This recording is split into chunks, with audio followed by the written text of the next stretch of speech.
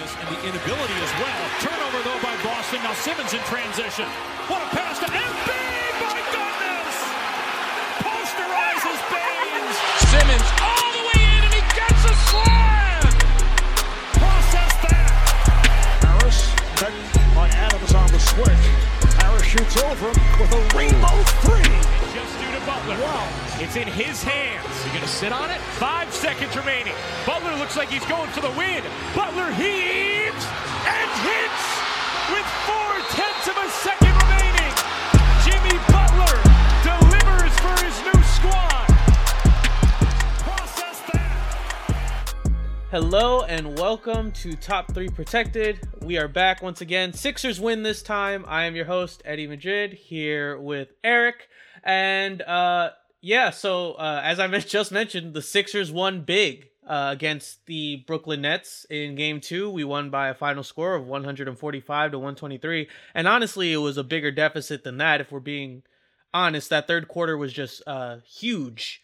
So leading the way for us was Joel Embiid and Ben Simmons. Ben had a big statement game after facing a lot of criticism for how he performed in Game 1. He came back and notched his second career triple-double, finishing with 18 points, 12 rebounds, and 10 assists. Joel finished with a double-double with 23 points and 10 assists. Jimmy Butler had a quiet game scoring-wise, but he did a lot of facilitating, finished with 7, 7, and 4. And Tobias Harris showed up with 19, 5, and 2. Among others that performed well, Mike Scott was nice from 3. Boban, his mid-range jumper was wet, to say the least. And James Ennis III was back and provided much-needed help on the wing. It's crazy how much better we look when we just have one competent wing out there that's not Jonathan Simmons, right?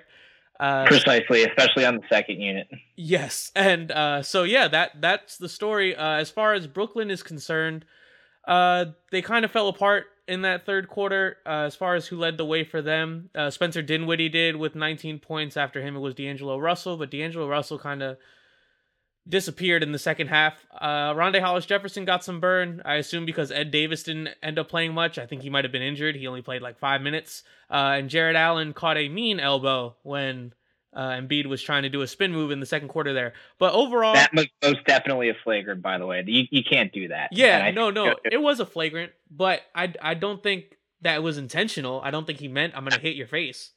That's what flagrant 1 means. It means a move that's not basketball related, but an accident, and that's what it was. It reminded me a lot of like the moves.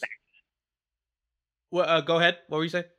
I was just saying it was an accident more than anything. It's, he didn't mean to do that, but you can't do.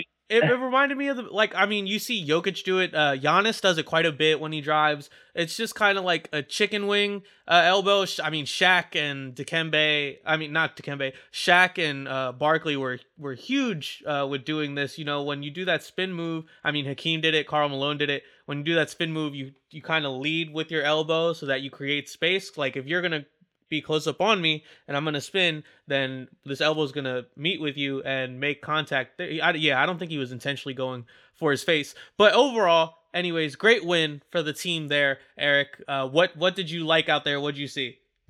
I liked Boban a lot. The game was, believe it or not, the game was closer than the score, especially in the first half. Yes, that first half. And at times it was like, the Sixers just, were playing fundamentally sound on one end, and then they'd make a mistake on the defensive end. There were, I think, 2 3-pointers that were made that resulted in and one, and that's how you let those pesky Brooklyn Nets jump shooters stick around. You have to shoot better than average to beat them, and you have to, withstand their onslaught. They went ice cold in the third, and the Sixers absolutely poured it on. And the fourth quarter was kind of moot, but it was a 2-point game and a half, a 4-point game. It was very close. It was what? It was pretty. It was only It was very close at half, and that's what this Nets team does. Yes, they went ice cold, and the Sixers were able to catch fire, but there were times when they were deferring to Bobby, and Bobby was at his spot and he hit his shot, but you want guys like Jimmy Butler, Tobias, Ben Simmons, and Embiid being the leaders in scoring and not relying solely on Bobby, even if it's nice to get a nice boost from the big man. Yes, he provided a much-needed spark off the bench, but I feel personally, like, I feel the story for me was Ben. He came back and he had a huge response to all the criticism he was facing over the past 48 hours from the media, from fans, and even Philly fans. Essentially, you could tell that what the moment the tip off happened, he was just in a different level of focus. And I've said it once, and I'll say it again, and I'm going to keep saying it because it's true. When Ben is locked in and he's aggressive and he realizes, hey, I'm 6'10", built like a tank, and I'm faster than you, there's not many people that can stop him when he starts running downhill. Now, you saw the Nets didn't really change anything with how they guarded him in the half court defensively. They were sagging off him, obviously giving him as much room as he wanted. But in response, what the Sixers did is they would bring JJ Redick's guy up and get him kind of lost behind Ben's guy. And so then while Ben is going full force down to the hoop, JJ Redick slides out to the 3-point line. And then at that point, there's a little bit of confusion because, and also there's a little bit of space that's taken away by Ben, that he's taking away the space that JJ's defender has. And so he'd have to go around two people to catch up with JJ, or you keep the ball with Ben and he gets a layup because of the screen that Redick set. Great adjustment there by the coaching staff. But yeah, just Ben coming out and getting his second career triple-double really showed the stark differences, the floor and ceiling of what we can see from Ben this year as far as the playoffs are concerned. Did you attribute this, when you saw how Ben performed, do you attribute that to just like his aggressiveness, or what do you think maybe he just like, do you think maybe he thought about it more, or what did you see from Ben? I see a bit of both there. It's his aggression, but it's also thinking and the recognition of the game of what is the right decision to make. Am I looking to drive and put my head down, or am I going to look to kick? And with Ben, he needs to do that right away. If he comes in with his mind made up when he's driving, the defense is going to catch on to that. And that's where he runs into trouble when he's picked up his dribble. He's halfway inside the 3-point line, and there's not a defender in sight because they're daring him to shoot the ball. Last night was it? Yeah. Yesterday, You saw with Ben a lot of very deliberate decision making, and when he was driving, and he saw that little bit of space, he was driving for the rim, and regardless of contact, he was going to take the shot. And that's what I want to see. Even if he is going to be weak at the line, you still want to put the Brooklyn Nets in the foul trouble any chance you can. Definitely, and I do feel like that lack of fear to attack the basket will be huge. I'm now completely convinced. I forget what was the last conversation I know we talked about it on a prior podcast. I completely forget what result I came to, but I'm completely convinced that he's doing this with the wrong hand, because every single layup, even when he had a clear left-handed layup and it was like a wide open thing to his left, he would make the shot like 10 times more difficult by making it a right-handed layup, which, more power to him because he was making them. But, I still think it's time I think it's officially time to acknowledge, like, yeah, buddy, you're right-handed. You might as well just switch hands. Obviously, that's way easier said than done, but it is something that I would like to see. But moving on from Ben, we also have Joel Embiid. I don't think he only played 21 minutes. It was a blowout, so he didn't have to play much, which was great. He still finished with 23 and 10. I still don't think he looks 100%, but still, I feel that he had no 3-point attempts, which, however you feel about it, can be viewed as wasn't necessary. He didn't need them. Yeah, he didn't need them this game. And he did something that he doesn't usually do. Sometimes he does it, but he doesn't usually do.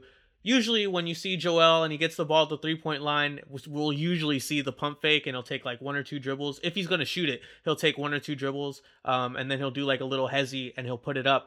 But yesterday we saw Joel Embiid that once he got the ball at the 3-point line, there was no pump fake. He went right to the basket, and he didn't just take that 1 or 2 usual dribbles. He took an extra dribble, and I believe that opened up more things for the team in the end, and it made things a little easier, not only on him, but the rest of the team, because you're making the defense collapse a little more.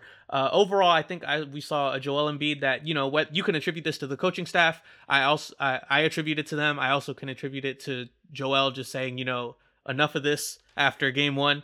So he really wanted to assert himself. He was playing aggressive. Obviously, it led to some subpar moments like the elbow thing, which wasn't great. But other than that, we saw an aggressive Joel Embiid who, even though he does look a little slowed, because of the knee tendonitis, still was dominant when he was out there, still making plays, still getting and ones, and overall being a force of nature. How did you feel about Joel's game, and do you think he looks a little better health wise, or do you think he looked the same that he did in game one?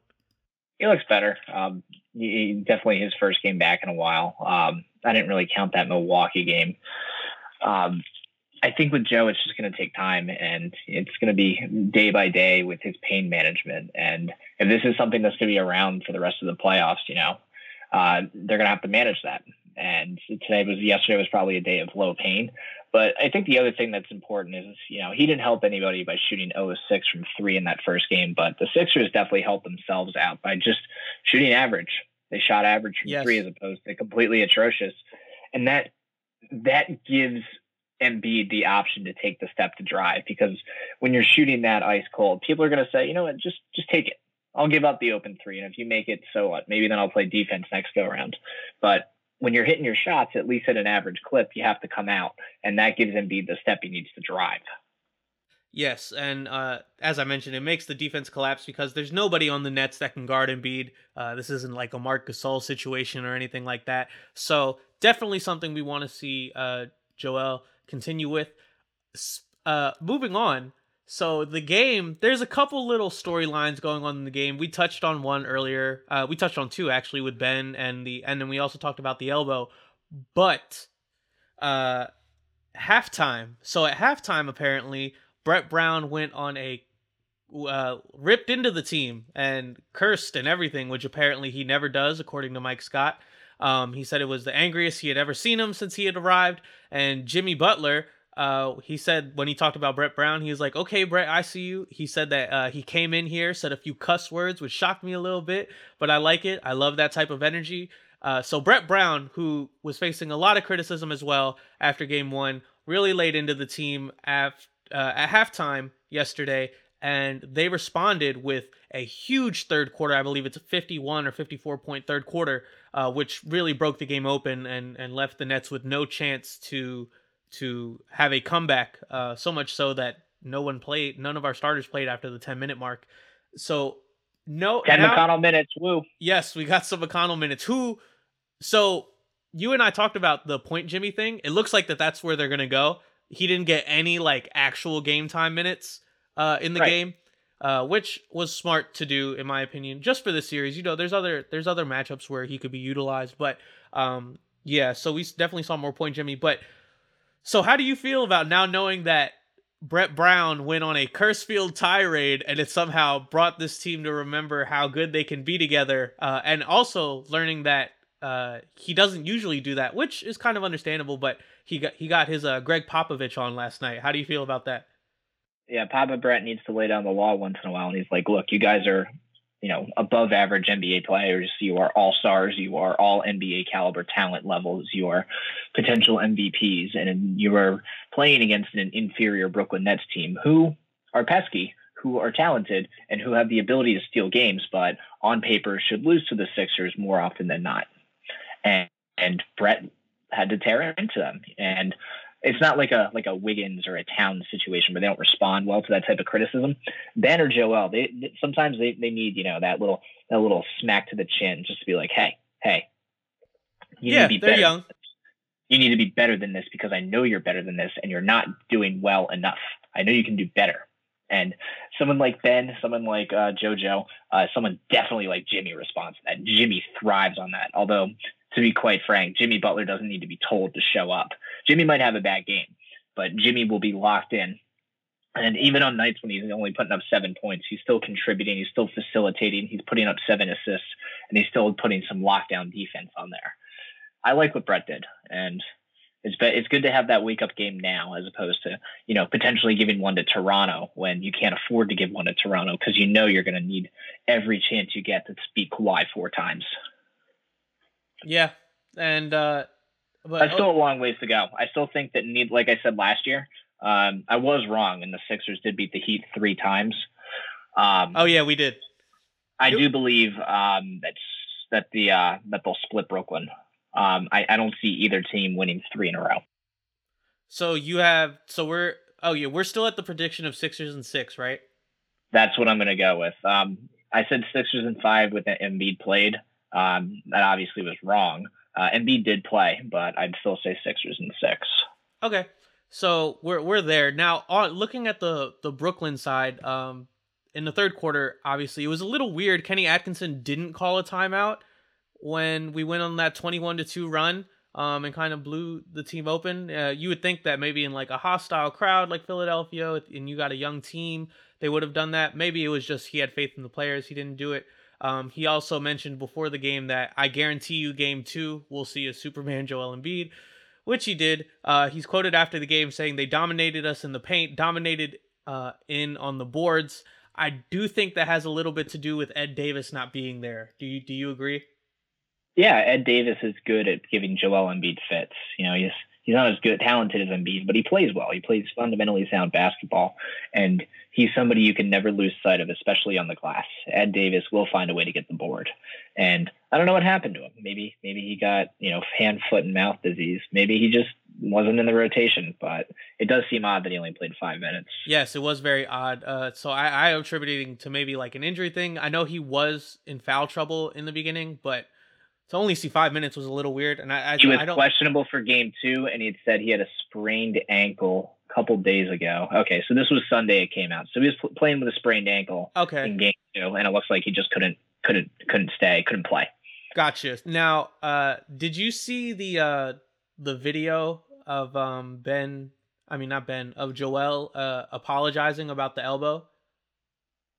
No, I didn't. So, okay, well then, for those that haven't seen the video, and also for you, they asked him, it was Ben and Joel at the podium after the game, and they asked Embiid, how did you feel about the flagrant? Did you feel that it was a flagrant? He said, I wasn't surprised that I got a flagrant. I saw the replay. He said, obviously it wasn't intentional. I got him pretty good and I'm sorry about it. When he said, I got him pretty good and I'm sorry about it, Ben Simmons started to laugh, which then made Embiid laugh for it was like a total of like 10 seconds. Not like belly laugh, but like they couldn't stop. Like, like when you're getting yelled at and it's just like kind of, for whatever reason, you just kind of laugh, like kind of a nervous laugh. It's kind of like that. You did it, and the shit's fucking coming, and you're just gonna sit there and take it. So what can you do but smile? Yeah. So then after he's done laughing, he went, "Okay, I'm sorry about it. It wasn't intentional. I was just trying to be aggressive." And they noticed that Ben is still having a hard time not laughing. So Embiid clarified and said, I'm not usually humble, and he points at Ben. That's why he's laughing, because that's true. When has Embiid ever apologized at the podium ever, or to media ever? And he said, but yeah, I was just trying to be aggressive. So that created a whole thing online with Nets fans and also people that just, are anti-Sixers or just neutrals in general saying, oh, they're laughing about the injury thing. But I honestly kind of believe, I'm not saying that the move wasn't intentional. I do think that he meant to put a mean elbow in. I just didn't think he meant for it to hit his face. But what's it called? I don't believe that they were laughing at him almost injuring Jared Allen. I do believe it's just because when does Joel ever apologize? But yeah, I was just wondering if you had seen That's all it is. And Ben's just Ben's just fucking around at this point. And then how one idiot starts laughing and then the other idiot starts laughing and then you got two idiots who can't stop each other from laughing. Yeah. They're not idiots, but I mean, they're just clowning. Yeah. They're just Embiid made a play. It was a dumb play. It was a wrong play. It was an accident. And he was assessed the proper penalty. Most definitely. And so I think it'll be fun. I think hopefully it'll blow over. I don't know. I don't know if you've been on RNBA or anything, but they do not like Joel Embiid or Ben Simmons. Not one bit. RNBA hates Ben Simmons. RNBA hates. Ben Simmons. There's a lot of circle jerk that goes on. Who else do they irrationally hate? Oh, Russell Westbrook gets hated on a lot for James Harden. Yeah, they literally call James Harden Hitler over there. So I'm not too concerned with what's going on with those guys. Although I do enjoy RNBA streams, so shout out. Yeah, shout out to RNBA streams. And so kind of looking around the league, there was another game last night. Well, I don't know if you know, but the Warriors. Boogie tore his fucking quad. Yes, Boogie tore his quad, which is unfortunate, and get well soon, Boogie. Again. It's better when you're out there. And but Landry Shamet coming up in the clutch, making the clutch 3 with not much time left to put the Lakers up by 2, capping a Clippers. Sorry, putting the Clippers up by 2, capping off a 31-point comeback by the Clippers against the Golden State Warriors. I don't know if you saw it or not, but seeing Landry make that shot was it not only made me feel so good, but it also made my heart ache. But man, Landry's going to be good. And I just wanted to say that because shout out to Landry Shamet, man. I'm glad you're doing well over in LA. It's great to see. Yep, we miss Shamet very much, and good for him for balling out. I turned the game off. I thought it was over. Me too. I saw this after the fact. I was like, whoa, wait, they won? I was so confused. but yeah, shout out to Sham God one time. Let's see here. We talked about Ben. We talked about Joe. We talked about Coach. We talked about the Nets. Oh, so Jimmy Butler. Obviously, he wasn't as aggressive on the scoring end this time, but he was, as we mentioned, point Jimmy, and it showed on the stat sheet, finished with 7 assists. Now, I know there's a lot of negativity that's surrounding Jimmy Butler as it pertains to how he handled his time, the end of his tenure in Minnesota, with wanting to leave. I personally you, Lord Thibodeau, your rotations are shit. And then he got traded. And then he got traded. Yeah, what's the problem? It wasn't after ripping Wiggins' heart out or anything. It was when he said the rotations were trash. That's when he got traded. But anyways, I'm going to admit, Jimmy's kind of grown on me since he's been here. He definitely seems like a leader. He just seems like a guy that really wants to win. And, this could be, is it partly because he's going to be a free agent and he might know that not everybody's going to offer him a max. He might want to seem as appealing as possible to us, that he could take Joe and Ben under his wing and give them that, kind of steer them with that dog in him that he has. Or is this the real Jimmy Butler? I was just going to say, so how do you feel? Because, in this game, he was encouraging his teammates after the first half, saying, come on, we got to lock in. We got this. He talked about how he appreciated how the coach handled stuff. And while he wasn't looking for his own shot, he still was making a difference out there on the court with his passing and his defense. I feel with the way that the money's set up, I wouldn't mind giving him a max contract if you asked me today. It's not to say I'll feel the same way tomorrow or however long from now, but today, me and Jimmy Butler are cool. I'm cool with you maxing that guy. How do you feel about Jimmy? I like when Jimmy Butler only has to score 7 points. It means he's not having to do what he needed to in game 1, which was keep the Sixers from getting completely donkey punched. When Jimmy Butler scores 7 points, it means that people are contributing. It means that Jimmy can facilitate and get others involved. And sometimes Brett, will give Jimmy that little slap to the chin and says, hey, go get yours. I need ISO Jimmy right now. But other times you need point Jimmy. You need Jimmy to facilitate and get, the shooters involved and to find, the ability to pass, but then the ability just to pull up from mid-range. And that's something that's kind of lost in the modern NBA. But, you kind of still see that with some of the older guys like KD, like Jimmy, who can still just rock the mid-range. Oh, like Sweet Lou Williams, who's got a killer mid-range game and was another big factor in arguably the biggest game of his life last night. But I'm on board with the Butler train. And regardless of what happens in this series, the next series, I want them to sign Butler. I want them to sign Harris, and I want this to be the core. I think this is the opportunity to make your 3-year run. Golden State looks vulnerable, but Golden State's probably going to win by 60 next game. I also feel really bad for Orlando tonight. They're going to get donkey. They're going to get really just slapped in the face by Toronto after the one in our. No, but Orlando stole game 1 in Toronto. That's true. They did what they needed to do. So it doesn't matter what happens tonight. They can afford to lose. Obviously, they're going to come out and they're going to play very tough, fundamentally sound basketball. Michael Carter-Williams is going to be leading that bench unit, and I'm very happy. So weird to say. Yeah, right. But there's going to be a few games where some teams come back and it's like, all right, it's time for our statement. We're going to get a Toronto statement game tonight, and who else? That's the only game that's the NBA. I think Oklahoma. It's Oklahoma and Portland. I'm pretty sure tonight, if I'm not mistaken. Good for McCollum and Dame Lillard being written off in that series a little bit with Russ and Paul George, and then showing up. And then as soon as I remember they did that interview after the game, he's like, anything you'd like to say to Jennifer? And then McCollum just lost his shit for a minute. He was trying Jennifer and he did it. But so yeah, the games tonight are Toronto, Orlando, Denver and the Spurs, which I really want the Spurs to win. I really want the Spurs to win. Yeah, but it's so boring to watch. San Antonio basketball has been boring for like 23 years. I know they're good and they always show up and they never really make mistakes, but it's so boring to watch a Spurs game. Yeah, it is a little boring, but Derek White had a crazy dunk the last game. But anyway, so we have Orlando, Toronto, Denver, San Antonio, and we have Portland Thunder. If you had to ask me, my ideal would be Magic, Spurs, and Trailblazers. That would be me.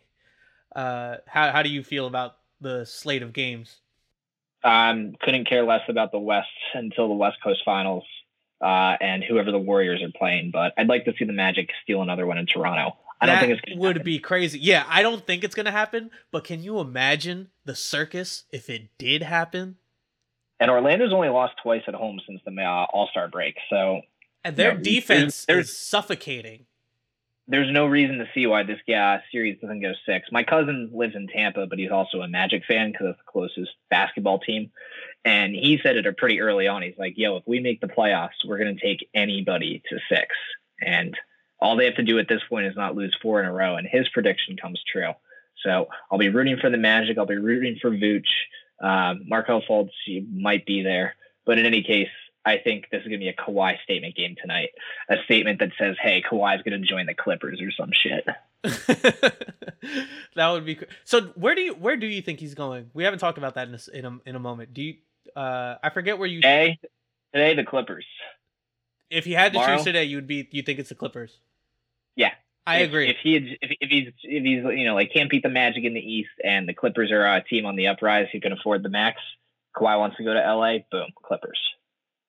But there's so much that has to shake down. The Raptors still has to take care of the Magic. Kawhi still has to make his run with the Raptors first. And it'll basically be like even odds at that point. It'll be like, does Kawhi stay in Toronto or does he leave? It'll be like even odds to stay or go. Yep. So we're on the same train there. And anything else really from the game? I feel like we kind of talked about everything that I wanted to talk about. Oh, well, so game 3 obviously will be on Thursday night in Brooklyn. In Barclays Center.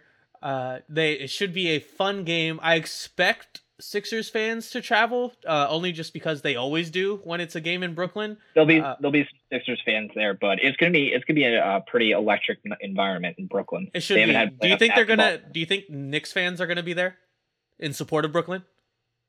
Knicks fans in support of Brooklyn, no. But it's basically like, it's like Manhattan, Bronx, and then it's like Queens, Brooklyn, the rest kind of thing. So you kind of tend to sort of see some of Jersey people will definitely be there. Some Jersey fans still go to Brooklyn. It's really not that terrible to get there from Penn Station. It's just one subway ride. Right. It's going to be a sellout. There's no doubt about it. But I think the Nets will have more of a home crowd than people are going to give them credit, and Sixers fans will still be able to make a little noise tomorrow, Thursday. Yep. So it should be. What are we going to do until Thursday? There's more playoff basketball tonight. We're going to watch the Orlando Magic win. That's exactly what's going to happen. I'll put the Spurs on and fall asleep. But yeah, okay, so that's all I had. No disrespect. They're an exceptionally run franchise. Exactly. No disrespect to the Spurs. They're a boring product to me. That's all. No disrespect to the Spurs. That'll probably be it for us. I don't have anything else to add about the game. Do you? No, just a good wake up call, and go take care of business. We bounce back. Yep. If you're gonna split in Brooklyn, try to do it in Game 3. Try to win Game 3, and then move forward in Game 4 with a little bit of comfort, knowing that I'm not going to be going back to Philly down 3-1. But one game at a time, just nice, easy road game, fundamentally sound basketball, and the Sixers could win by 10. So gut feeling for you then is that we win tomorrow. I'm going to say the Sixers win game 3 and drop 4. Okay, I'm gonna say actually that this game 3 will end up being a lot like Miami game 4 last year, where it was kind of close until the end. I think the Sixers will win, and I also think that they will win pretty easily come the second half. I don't know, maybe as early as in the third as it was last game, but I don't know. I just kind of feel like the Sixers will come and make a statement again, similar to the statement they made in Game 4 of the Miami series last year, which was a super fun game all around. But yeah, okay, so we both have the Sixers winning. Once again, the game is tomorrow, Thursday at Barclays Center. Make sure that you all tune in for that, and we will be back after that game. For Eric, I am Eddie. This was Top 3 Protected. Please make sure that you rate and you subscribe and that you rate us. It helps out a lot. We appreciate it. We will see you guys next time. Later. What a pass to Embiid! My goodness! Posterizes Baines. Simmons all the way in, and he gets a slam. Process that. Harris, met by Adams on the switch. Harris shoots over with a rainbow 3. Just due to Butler. Wow. It's in his hands. You gonna sit on it? 5 seconds remaining. Butler looks like he's going for the win. Butler heaves